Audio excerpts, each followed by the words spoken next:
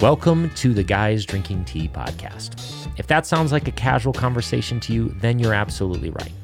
We decided to start this podcast because, frankly, we just love talking about the scriptures and exploring how they interact with our everyday lives. These are the kind of conversations we were having in the hallway anyway every week, so we decided to turn on a camera and a microphone and let you listen in. If this content's helpful to you, then we would greatly appreciate it if you leave us a review in your podcast service.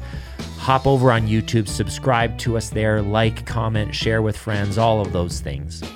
Without any further ado, let's dive into another, sometimes meandering conversation about the scriptures and life.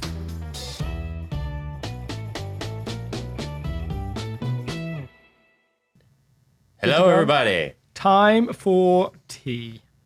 Let me just make sure our mics are actually on. Hey, look, I see bouncing lines. That's usually a good sign on this particular situation. Does it matter if they're green or red or yellow?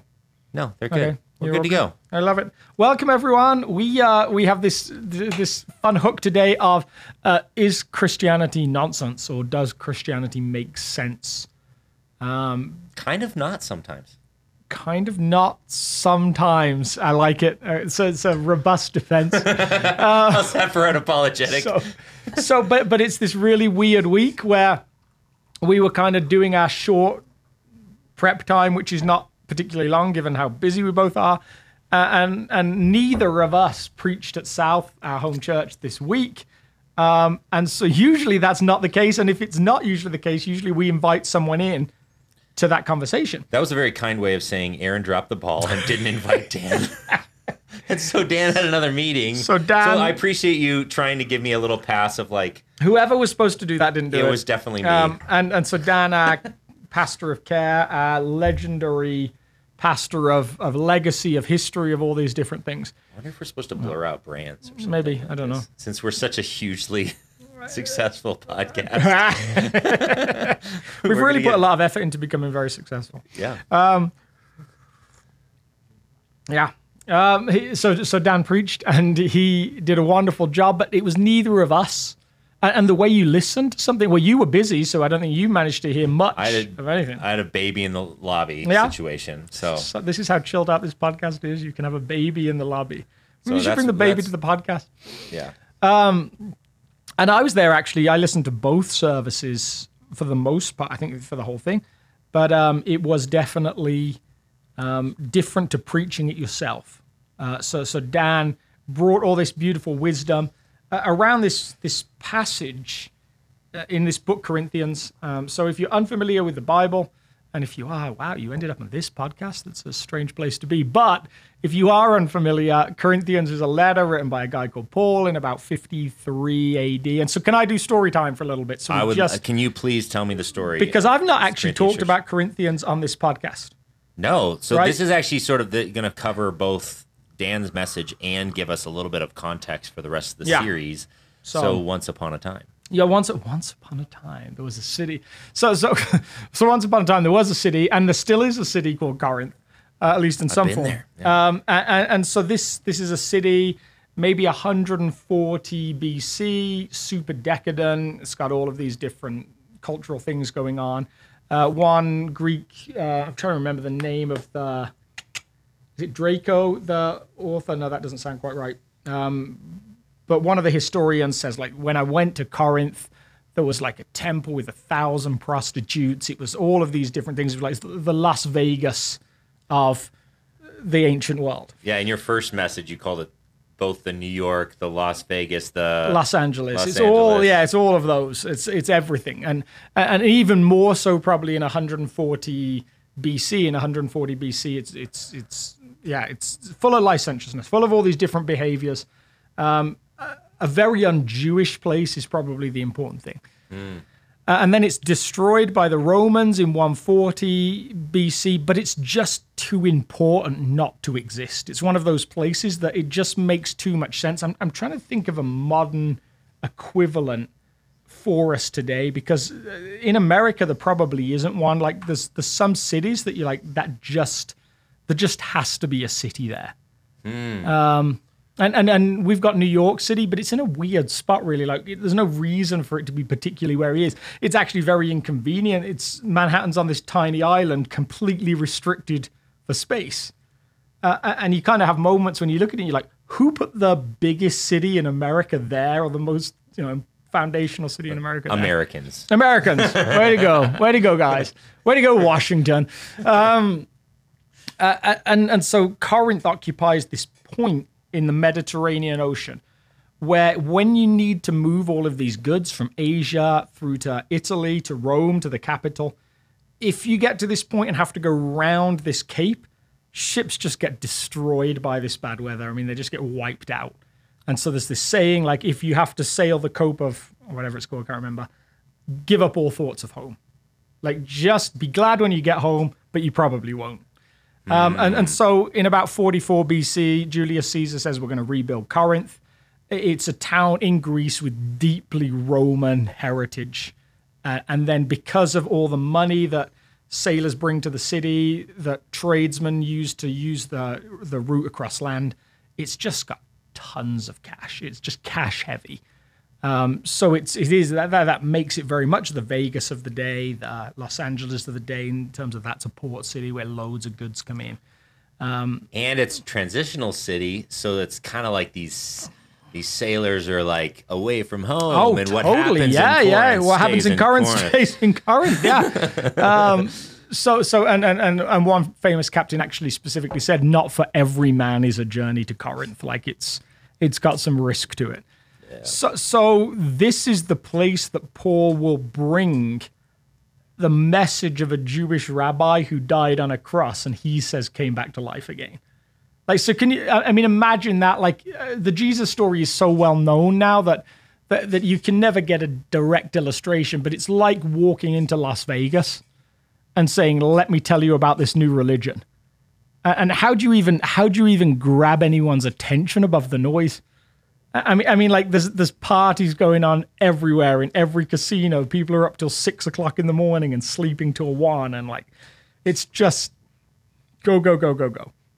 So this is kind of gives you a picture of like trying to capture people's attention in this town, and Paul arrives with this message of Jesus and says this is the true wisdom of the world, essentially, or wisdom of God. Yeah, the true wisdom of God. Sorry, yeah, like this is, I mean, the world was like the core wisdom. Like, this is like the real thing. Wisdom. Yeah. So he appeals to sort of the philosophical side, and a lot of. Well, we get some hints at that when we hear about Acts 7. Yeah. But really, it's. I mean, the first point is it's just so un-Jewish. So for Paul, he'll have all of these conversations throughout this letter, and in a couple of weeks, if you're at South, like, prepare for the at least PG-13 rated, because we're doing like the sexuality aspect of Corinth. To a Jewish person, there was a fairly decided and very strong ethic of sexuality. Like, this is just what was practiced. It was deeply heterosexual, and at least from the woman's part, it was deeply monogamous. So in Jewish culture, men could have plenty of wives, but a woman only had one man. And so Paul brings that framework to Corinth, like, this is normal behavior. And he gets to Corinth, and suddenly at Corinth, anything goes in Corinth. Yeah. So that happens on multiple levels. Like, he's bringing a message to Corinth that is completely not Corinth. And with Paul, like, as you get to know Paul, if you've read any of his work before, he doesn't do compromise very well. He's not like when you think of like seeker-friendly concepts or whatever, of like how you can, like, let's make this message of Jesus palatable. I remember being a kid wanting to do that. I remember my friends ask me, like, if you follow Jesus, does that mean he says you can't have sex before marriage? I was like, oh, no, I don't think that's in the Bible anywhere. Because I knew, like, for them, it was like, if it is, I'm out. Like, I'm done. And Paul's not, he's just kind of matter of fact, says it how it is. Yeah. So he arrives in this town and shares this message. And perhaps the startling thing that doesn't get acknowledged is some people actually respond. Yeah, it's in that environment that this church is planted, right? And they have this season where they sit under him, and for some reason, the message of the gospel, which maybe we should ask why, that's but the message question. of the gospel catches root in this city. And then he goes on his travels, and then he hears some rumors about what's going on in the church, and that's when he writes this letter. Yes. Yeah. And let's put it like this. Not all the things that were going on in the church were swell. Yeah, swell. Swell is such a swell word. He arrives and he shares the message, and then this is him writing a couple of years later to try and to try and whip the church into shape. And there is the crux of the letter. Really, most of Paul's letters have this deep pastoralness to it. They are written for a purpose to a specific group of people. We've taken them over the years, and we can talk about why. Like, it's inspiration. It's God pulls this group of letters together, and we get it as this Bible text. But at least originally it was to a church, although Paul says this should go to every church that you know of. But it's very, very contextual. It's very much about this city has needs, and I want to try and correct some stuff. And so it seems like what has happened is that Paul has come and grown the church, and now, over the years, a couple of things have happened. They've found leaders that they like better than Paul, and they've found a wisdom that seems different to Paul's. Or it probably just makes a little bit more sense to them given the city they're in and the context that they're in. Like, there was something about the gospel that compelled them originally, but then as they're sitting in their city and they're trying to make what they heard from Paul make sense in their context, and they're hearing other philosophies and all these other things, they're like, well, what if we just tweak this a little bit, or then maybe this aligns, and then they're just trying to make the gospel that they originally heard make sense in their context. And their essential response, as maybe Paul characterizes the whole Greek response, is the gospel doesn't make sense. It doesn't make sense. These are a group of people that believe the body didn't matter for the most part. There was a spirit thing that was going on somewhere. Yeah, spirit's super important. Yeah. But the body's just like this hunk of meat that's floating around the world. And what it does is so you irrelevant. Can do what you want with it, you can do what you want to it, and you can do what you want to other people's bodies too, and none of that matters. Like, it's just not important. And the idea that the God of the universe would live in a body. Yeah, what in the world was God thinking when he Why would you do that? He came into a body? Yeah. What? And so which is where a lot of these other heresies came around. Like, it was just a spiritual body that just floated around. It was actually not physical, and there's all these things, So Paul lands in this place where he says, like, maybe the key text, and maybe you've got it there, is in this passage that Dan used this week, is the gospel is foolishness to Greeks. Here we go, yeah. The message of the cross is foolishness to those who are perishing, but to us who are being saved, it is power of God. And then he goes down specifically, where's the Greek section? There we go, here? 23, but we preach Christ crucified, a stumbling block to Jews and foolishness to Greeks. So really, like, the heartbeat of that is, if God lived in flesh, he wouldn't die on a cross to a Jewish person. Like, they've got this old verse, cursed is everyone who hangs on a tree. He's certainly not doing that if you're Jewish. Mm-hmm. And he's not living in flesh anyway if you're Greek. Like, why would God put himself in that place? God is spirit, God is separate, and now you're telling me he's in the flesh, in Jewish flesh, in this backwater town, and he's dying, and then thinks the body is important enough that it would get resurrected again. So everything Paul is sharing with them culturally is nonsense. So what's interesting is one is like is a little bit, so the Greeks, they're a little bit nervous about the gospel because it's too spiritual. Earthy. Yeah, too earthy, yeah. It's too physical. Yeah. And the Jews are ironically a little bit concerned about the gospel because it's not earthy enough. They're expecting an earthly kingdom with an earthly king that sets up an actual dynasty. Mm-hmm. It's not earthy enough. and there's this spiritual kingdom that God ushers in initially. Yeah. And they're like, no, that we want like an actual king on a horse with a sword kind of thing. Well, that's probably the wrong context, but you know what I mean? So, and both of them are like, no, this isn't computing. God doesn't become physical for the Greek, and the king we're looking for the Jew is an actual physical king like David was. That's what we're expecting. So ironically, it's like this disconnect with how earthy or not earthy enough these two parties think that the gospel should be. Yeah. Super fascinating. Yeah. And so this wisdom question will linger around. And I think I think my intriguing question for us is, when you think about your faith, when you think about what it is to follow Jesus, like how does like the intellectual process of needing stuff to make sense work for you? That's hard, yeah. Because I think that like has slipped into some of our culture. Like I think we're a lot like Corinth in lots of ways. Like even like with our obsession, like when we talk about heavenly stuff, we'll say stuff like, oh, isn't it great? He's with grandma now. And they're probably like doing some like spirit thing somewhere. Like the idea of physical resurrection has almost become a little bit in the church today, a little bit of a struggle. We don't necessarily go there.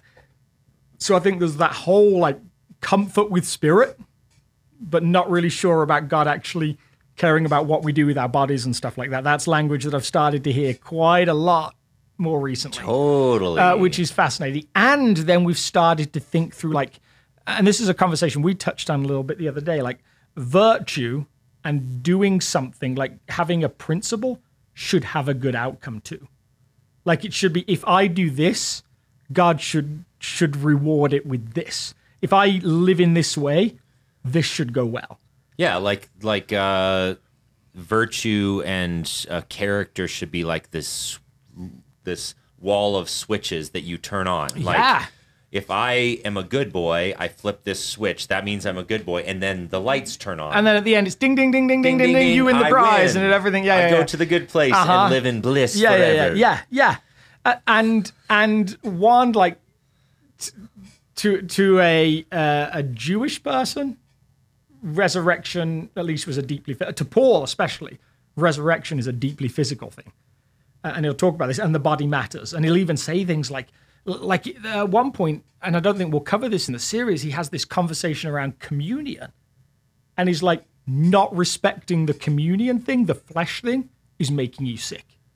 Your body is a mess because you're not entering into that in a healthy way. You're doing something physical, and it's got a physical response, and all of that's connected to a spiritual thing. And so if we slow down here for a second, maybe this is one observation that maybe will help some of you to realize, like, this physicalness of the Christian faith is one of the unique aspects of this compared to other philosophies and religions that exist in the world today.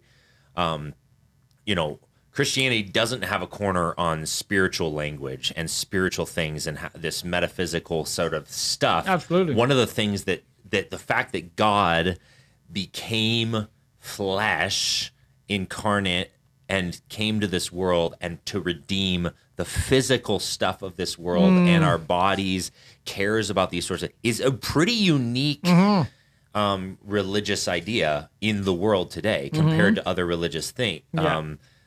And even philosophical worldviews, that I think that's super interesting in our day and age today, because we want to do this separation of spirit and flesh, and Christianity is constantly fighting to bring spirit and flesh back together. Yeah, super fascinating. Yeah, so this whole question of like, for us, or for the Greeks, and probably for us as well, we're like, well, that physical stuff doesn't make sense.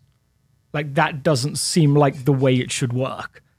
Like, there's got to be this thing that's mystical behind the scenes. And we know flesh, it's ordinary, it disappears, it breaks down, it does all of these things. Ideas of resurrection are nonsense. And the question is like, what gives us a framework for figuring out what real wisdom is or real truth is? Is it our intellectual process that ends up saying, no, that makes sense, that's a framework I can get on board with? Or is it just, as Paul would say, which is like, if God says it, that's wisdom. Like Paul's simplicity there is just like, no, this is the story that I was given. And it doesn't matter what the process around in your mind looks like. It doesn't matter if you think it makes sense. God says it, therefore it's wisdom.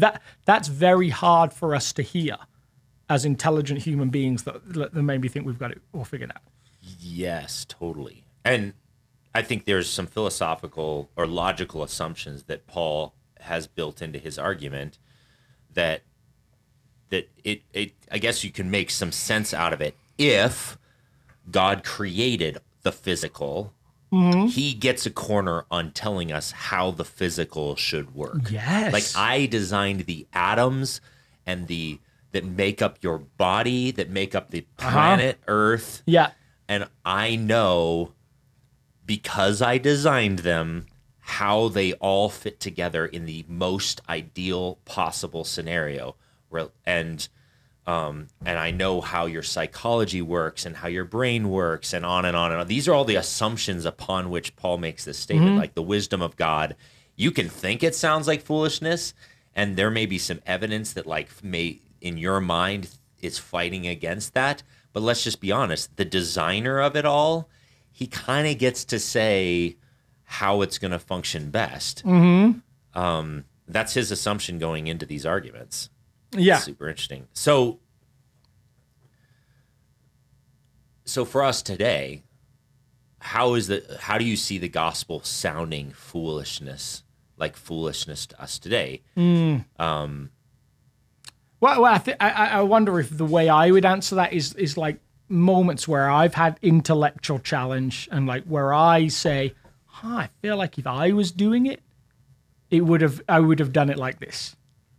So like even like basic premise, like it's been a couple of thousand years since Jesus died and rose again.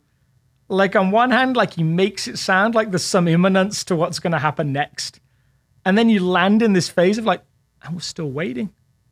Like what happens if nothing's happened in another 1,000 years? What about another 2,000 years? And the response to that in many ways is Peter's response in his letter. Like this follower of Jesus says, don't you know to God, a day is like 1,000 years and 1,000 years is like a day. We a group of guys that meets this morning, actually we're in Isaiah 40. And if you feel that same challenge, I think Isaiah 40 is this massive answer to that in a lot of ways, because I felt the same way. Yeah. And it was a super big encouragement to me, because Isaiah 40, like the whole book leading up to there is like, Israel's gone off the rails. They've screwed this up and this up and this up. Oh, by the way, all the nations have too.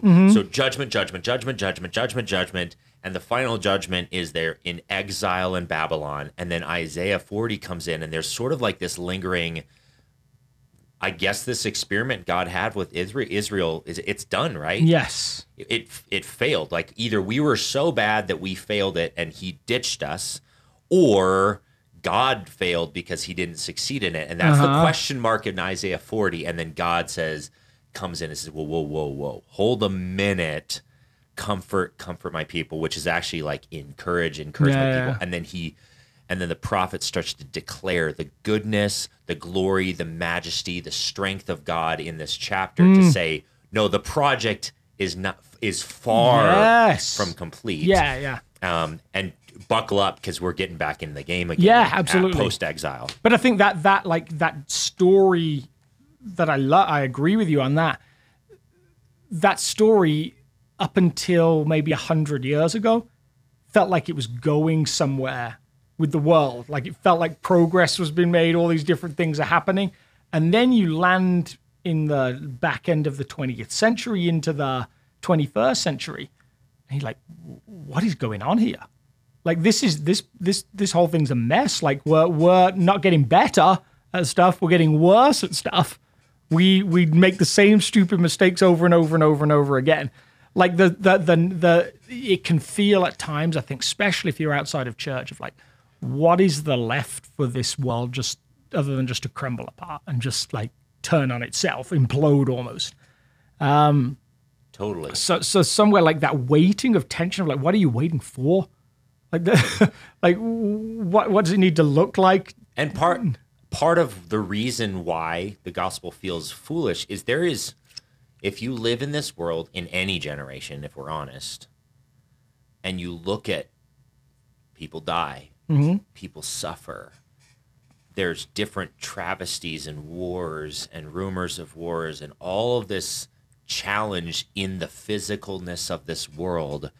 And you're kind of like, I had this faith structure and now it's conflicting with this massive amount of data that I'm seeing in my everyday life that says, it's not changing. And isn't that interesting? Like how I think just like there were Greeks and Jewish people that had this gospel problem, I think we have this split in the church now. Like, I think there's part of the church that's just given up on any conversation about lifestyle, any of those different things. Said, we're going to throw ourselves into social justice. We're going to try and make the world better. We're going to feed the poor and the hungry. We're going to find houses for people. We're going to do everything that we can, and we'll get there in the end. But like, there's almost no language around personal living and what you do and all those different things. And then there's another wing of the church, which is a little bit more like the wing I grew up with in some ways. Like if we did good stuff, I felt like it was just so we had the right to tell people about what they were doing wrong. And do you guys use the term gutter press over here? Like it's like the low, like the bad newspapers, the ones that are just like full of like gossip columns and stuff. Gossip press is maybe the language. Like someone said to me once, like the pastors are just like the gutter press. Like all they care about is other people's sex lives. There's just like all you want to do is tell me what I can do with my body. And that's just the language over and over and over again. Did you look at the wrong thing? Did you touch the wrong thing? Did you? And so I think that feels off to a whole bunch of people today as well. Mm-hmm. They see the macro. They see the starving. They see the lack of resources. They see the brokenness. And if the church's message is only just don't sleep with your boyfriend or girlfriend, they're kind of like, is that really all God's interested in? Like people starving out here and you're trying to tell me where to spend the night? Exactly. Like there's like this questioning and tension there. Totally. And it's very rare that churches land well. So what's both of those you unpacked things. One extreme. What's the other extreme?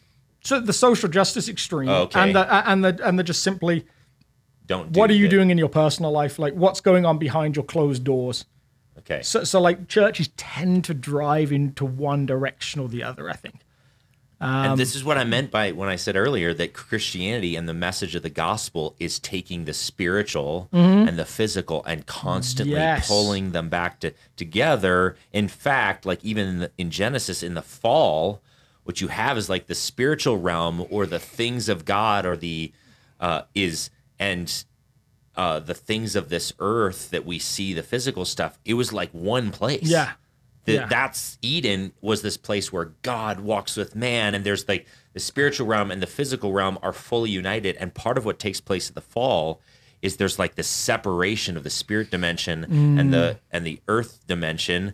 And then the project God starts in the garden is to like reunite. Yeah. And if you look at the life of Jesus, what you see is it's like this pocket of the spiritual realm and the physical realm working together, this like Venn diagram where where he walks, he brings the kingdom of God in this unique way. And there was like, this guy's different. He seems to be able to do both. Yeah. And that's his invitation to humanity. And that seems like, so Paul's major thesis across Corinthians seems to be flesh matters and spirit matters. Like you need both of them. Totally. And it's fast. So like thinking about that, and I think there's a bunch of us that in different ways, and maybe a little naively, and I'm okay with being a little naive, feel like, the early church had it right. Like, and there's this all, for those of you aren't familiar with the ecclesiological discussion of, was the early church, was it juvenile or was it exemplary? Was it just learning or was it supposed to be copied? All of those different questions that come up. Yeah. there's this organicness to it that we quite often look back and say that's what it's supposed to look like. And they, in lots of ways, even with all the problems of the Corinthians church, like historically, they figured out a tension point between spirit and flesh that seemed to work in lots of ways. Yes, there was spirit. Yes, there was singing in spiritual songs. There was all these gatherings together that were essentially like connecting with something outside of this world. Mm-hmm. And yet when plagues came, they were the ones sat amongst the dying and the poor, feeding them, giving them a good death. In actual fact, was a lot of the time all they could do when these huge plagues came through and wiped out hundreds of people, thousands of people, and family members just left family members and said they're done for. The early Christians were the ones that were sat in the streets with these people, caring for them. Somewhere this unique, spirit's important, flesh is important, justice is important, ethics are important. They managed to hold all of these things together. And when the church gets it right, that seems to be when there's this supernatural move of the Spirit in, there was such a exponential growth of the early church in the world. And let's be honest, if you look at history, the most influential person on the face of the planet in history was the Jesus of Nazareth. Yeah. And his ideas have shifted both the East and the West in such massive ways. He's the most famous person on the planet. Which is fascinating, again, in terms of our original premise, it doesn't make sense. Like when you think about the Jesus we were told about in the Gospels, never wrote a book, never wrote a song, never traveled more than a couple of 100 miles from his hometown, never built an army, never gathered more than 12 really close followers, never had people fight for him. All of the thing is just so counterintuitive. But what he did do is he introduced humanity back to this tension and this invitation to steward both spirit and flesh in the way they were designed to be stewarded. So I think we've done a decent job articulating, and maybe you're out there and you're listening to this, you're like, yeah, I feel that. I felt the world's going, falling apart, and yeah, Christianity kind of sounds crazy and stuff. So make a case. What is beautiful about this story of a God who comes in flesh and dies on behalf of humanity, so this text talks about? So I think the thing I come back to, this is a personal thing. I'm not saying this is something that. I'm not saying this is maybe it is something the Bible touches on or some of the writers touch on. The counterintuitiveness is part of the attraction to me, I think. So it's the humble God story. Every other leader wants to make themselves bigger and more important. And I would say that's true of religions as well. And so the story is of God making himself less. That's not how you write stories. It doesn't make any sense. It just so that entering into a story that doesn't make sense actually, in my mind, makes sense to me. Well, okay, I'm compelled by that. So I'll raise a red flag. Okay, here. Yeah. Because someone might be out there no, that kind of hero stories all over the place. There's a hero who self-sacrificial and stuff, and they die on behalf of a good friend or something in the movies and theater and all these sorts of things. So that statement, no, that exists. So I don't think the death in place of people is a thing. Is unique. I think that actually is something that you see often because it mirrors the Jesus story. Well, that's what I was getting at. I think that hero's journey, that part of a hero's journey, is probably only because of the gospel. It was fair, the choosing weakness and all those different things were fairly uncommon outside the Jesus story. Almost no examples of it. You make yourself stronger. You make yourself. It's a pretty intrinsically linked. Yeah. But I'm also not sure that there's many stories that again predate the Jesus story of intentionally making yourself less, like hiding your power and majesty, or actually surrendering it to live a lower life. That's actually fairly, like, there's stories of Greek gods that do something like that in order to get something for themselves. But to give, that's not really a thing. Yeah, there might be samples of stories where they do some sort of self, because it was more of a group think kind of culture, they may sacrifice for the group, but Perhaps. It's still to get my tribe to win. Yeah, but so much of, like, you read so many of the god stories that predate Jesus, and I'm especially thinking about Roman Greek pantheons. Like, there's all these stories about Zeus who would be there and he'd see a pretty girl and he'd be like, okay, I'm going to make myself human for a second so I can do all of the things I want to do down there, and then I'm back to being a god. Yeah. Like it's just like a quick descent just for my own reasons, and then I'm off again. Yep. The idea of coming and giving and sacrifice is just not really there. And then the other compelling thing, I think, for me is the grace story, because that's not really there either. Like, the idea that God forgives simply because of what he does, with no imperative on you to do anything, is pretty unique in the world. And that apparently is a conversation that actually happened. Apparently a bunch of theologians of all different religious streams gathered together and were discussing what Christianity's unique gift was. And the maybe apocryphal story goes that in the middle of all this big argument and kerfuffle, they had all these different ideas and not agreed on anything. And apparently C.S. Lewis wandered in and said something like, there's only a British person kind of like, what's all the rumpus about, or something like that. And they told him what the discussion was, and his reply was grace. Like, that's the unique contribution. The discussion that God takes forgiveness on himself. And I think that's compelling to me. I think because it recognizes my own inability to produce something worthwhile of forgiveness. Like, it takes it out of my hands, which I think I feel the need for. I feel it to be true in my own experience. Yeah. Yeah, and for some people, it's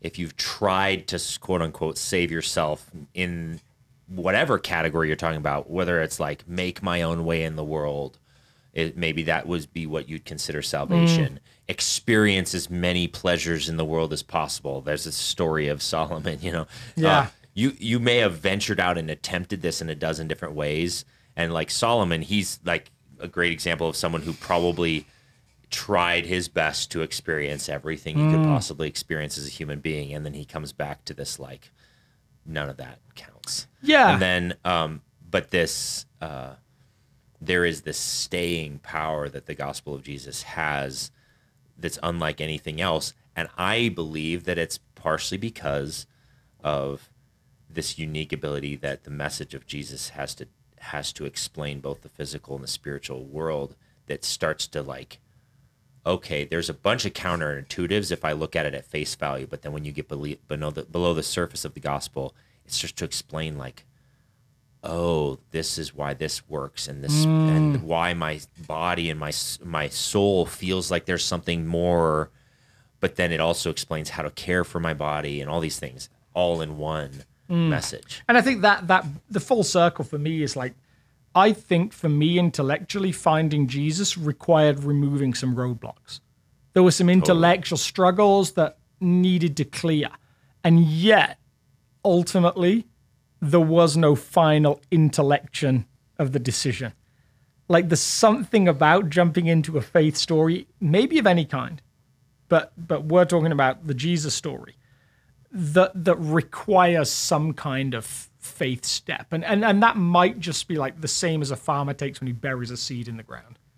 And he covers it over, and really, like, you have to wait to see if it grows. But you can't know for definite. Like, there isn't the certainty. There's the theories, there's all these different things. It takes all these different elements, you kind of know what they are. But it is in the end, it's not about it just making sense. Yeah, and there's a lot about Christianity that does make sense. If even scientifically now, totally. The more the time goes throughout history, we start to like validate certain Jesus said that like praying's important and solitude is important. And we're like, and you're like psychologists like, hey, we should meditate more because there's scientific evidence that the way of Jesus is actually effective. Even like the Big Bang was deeply troubling to some scientists because they were like, wait, our whole premise was the universe has been here forever.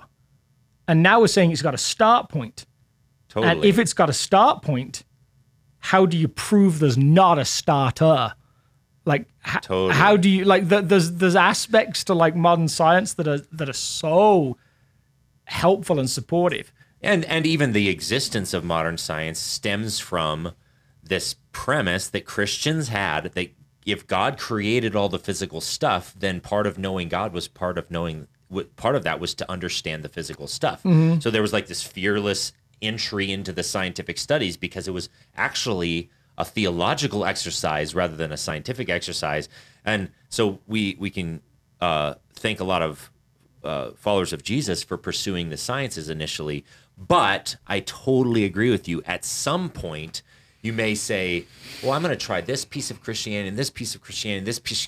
Eventually, there's going to be a challenge that Jesus says, by the way, I think that the best way of living involves this. And you're like, oh. Yeah.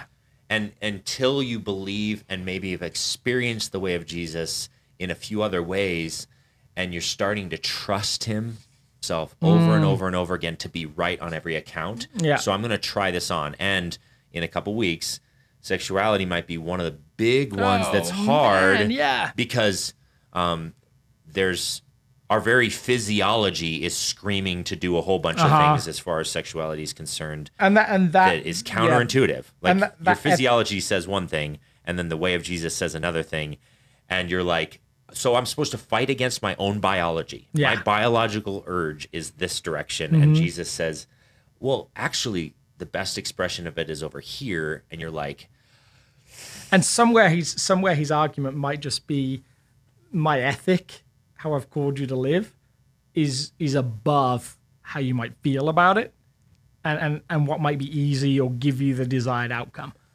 that's a challenge. Like that's because I want to feel good, and I want a good outcome. Like those are my goals a lot of the time, and sometimes those aren't. And so I just think about this phrase, maybe to close with, is I remember this moment where Jesus is saying some crazy stuff. He's teaching, saying some crazy stuff about blood and drinking and all this stuff. And it's freaking out the Jews because they're culturally they're not. And then all the crowds start to leave. Yeah. And he turns to his disciples and says, are you going to leave too? And Peter is kind of already in that place of surrender. And he goes, I mean, you alone have the words of eternal life. Where else am I supposed to go? Like, I don't get it. All the stuff you were just preaching about is totally wacky and crazy, and it sounds insane to me. But where else am I supposed to go? You alone. Now the hard part for us, I guess, is now that we're so ingrained in the story. Even phrases like drinking your blood, we're like, oh yeah, that kind of makes sense. Like bizarrely, I've often thought like most Christians would have more problem if I told them to drink whiskey than if I told them to drink blood. Yeah. Because they're like, that I've got the metaphor there. Like that, like totally. You told me to drink what? So when we share what we have, what we've experienced, it's so easy to share it in a way that's just like, oh yeah, this is normal, and there's a whole bunch of other people that are like, yeah, I don't know. Totally. And there is some of the beauty of our story. Well, we survived not hearing all of Dan's message or preaching the message or all of those different things. Yeah, we did. Like, subscribe, do all those things. iTunes, reviews are always helpful. But thanks for letting us meander through Corinthians with you. Yeah, and I'm not sure if I even... I closed my window to shut this off. So it's just going to be on now until I can find a web browser to shut this off. So now you just have to listen to me. I could just sing a song or something. You should. Tell a joke or, I don't know. All right, I'll just have to go up to my computer and shut it off. I love it. Okay. Bye, everybody. Bye.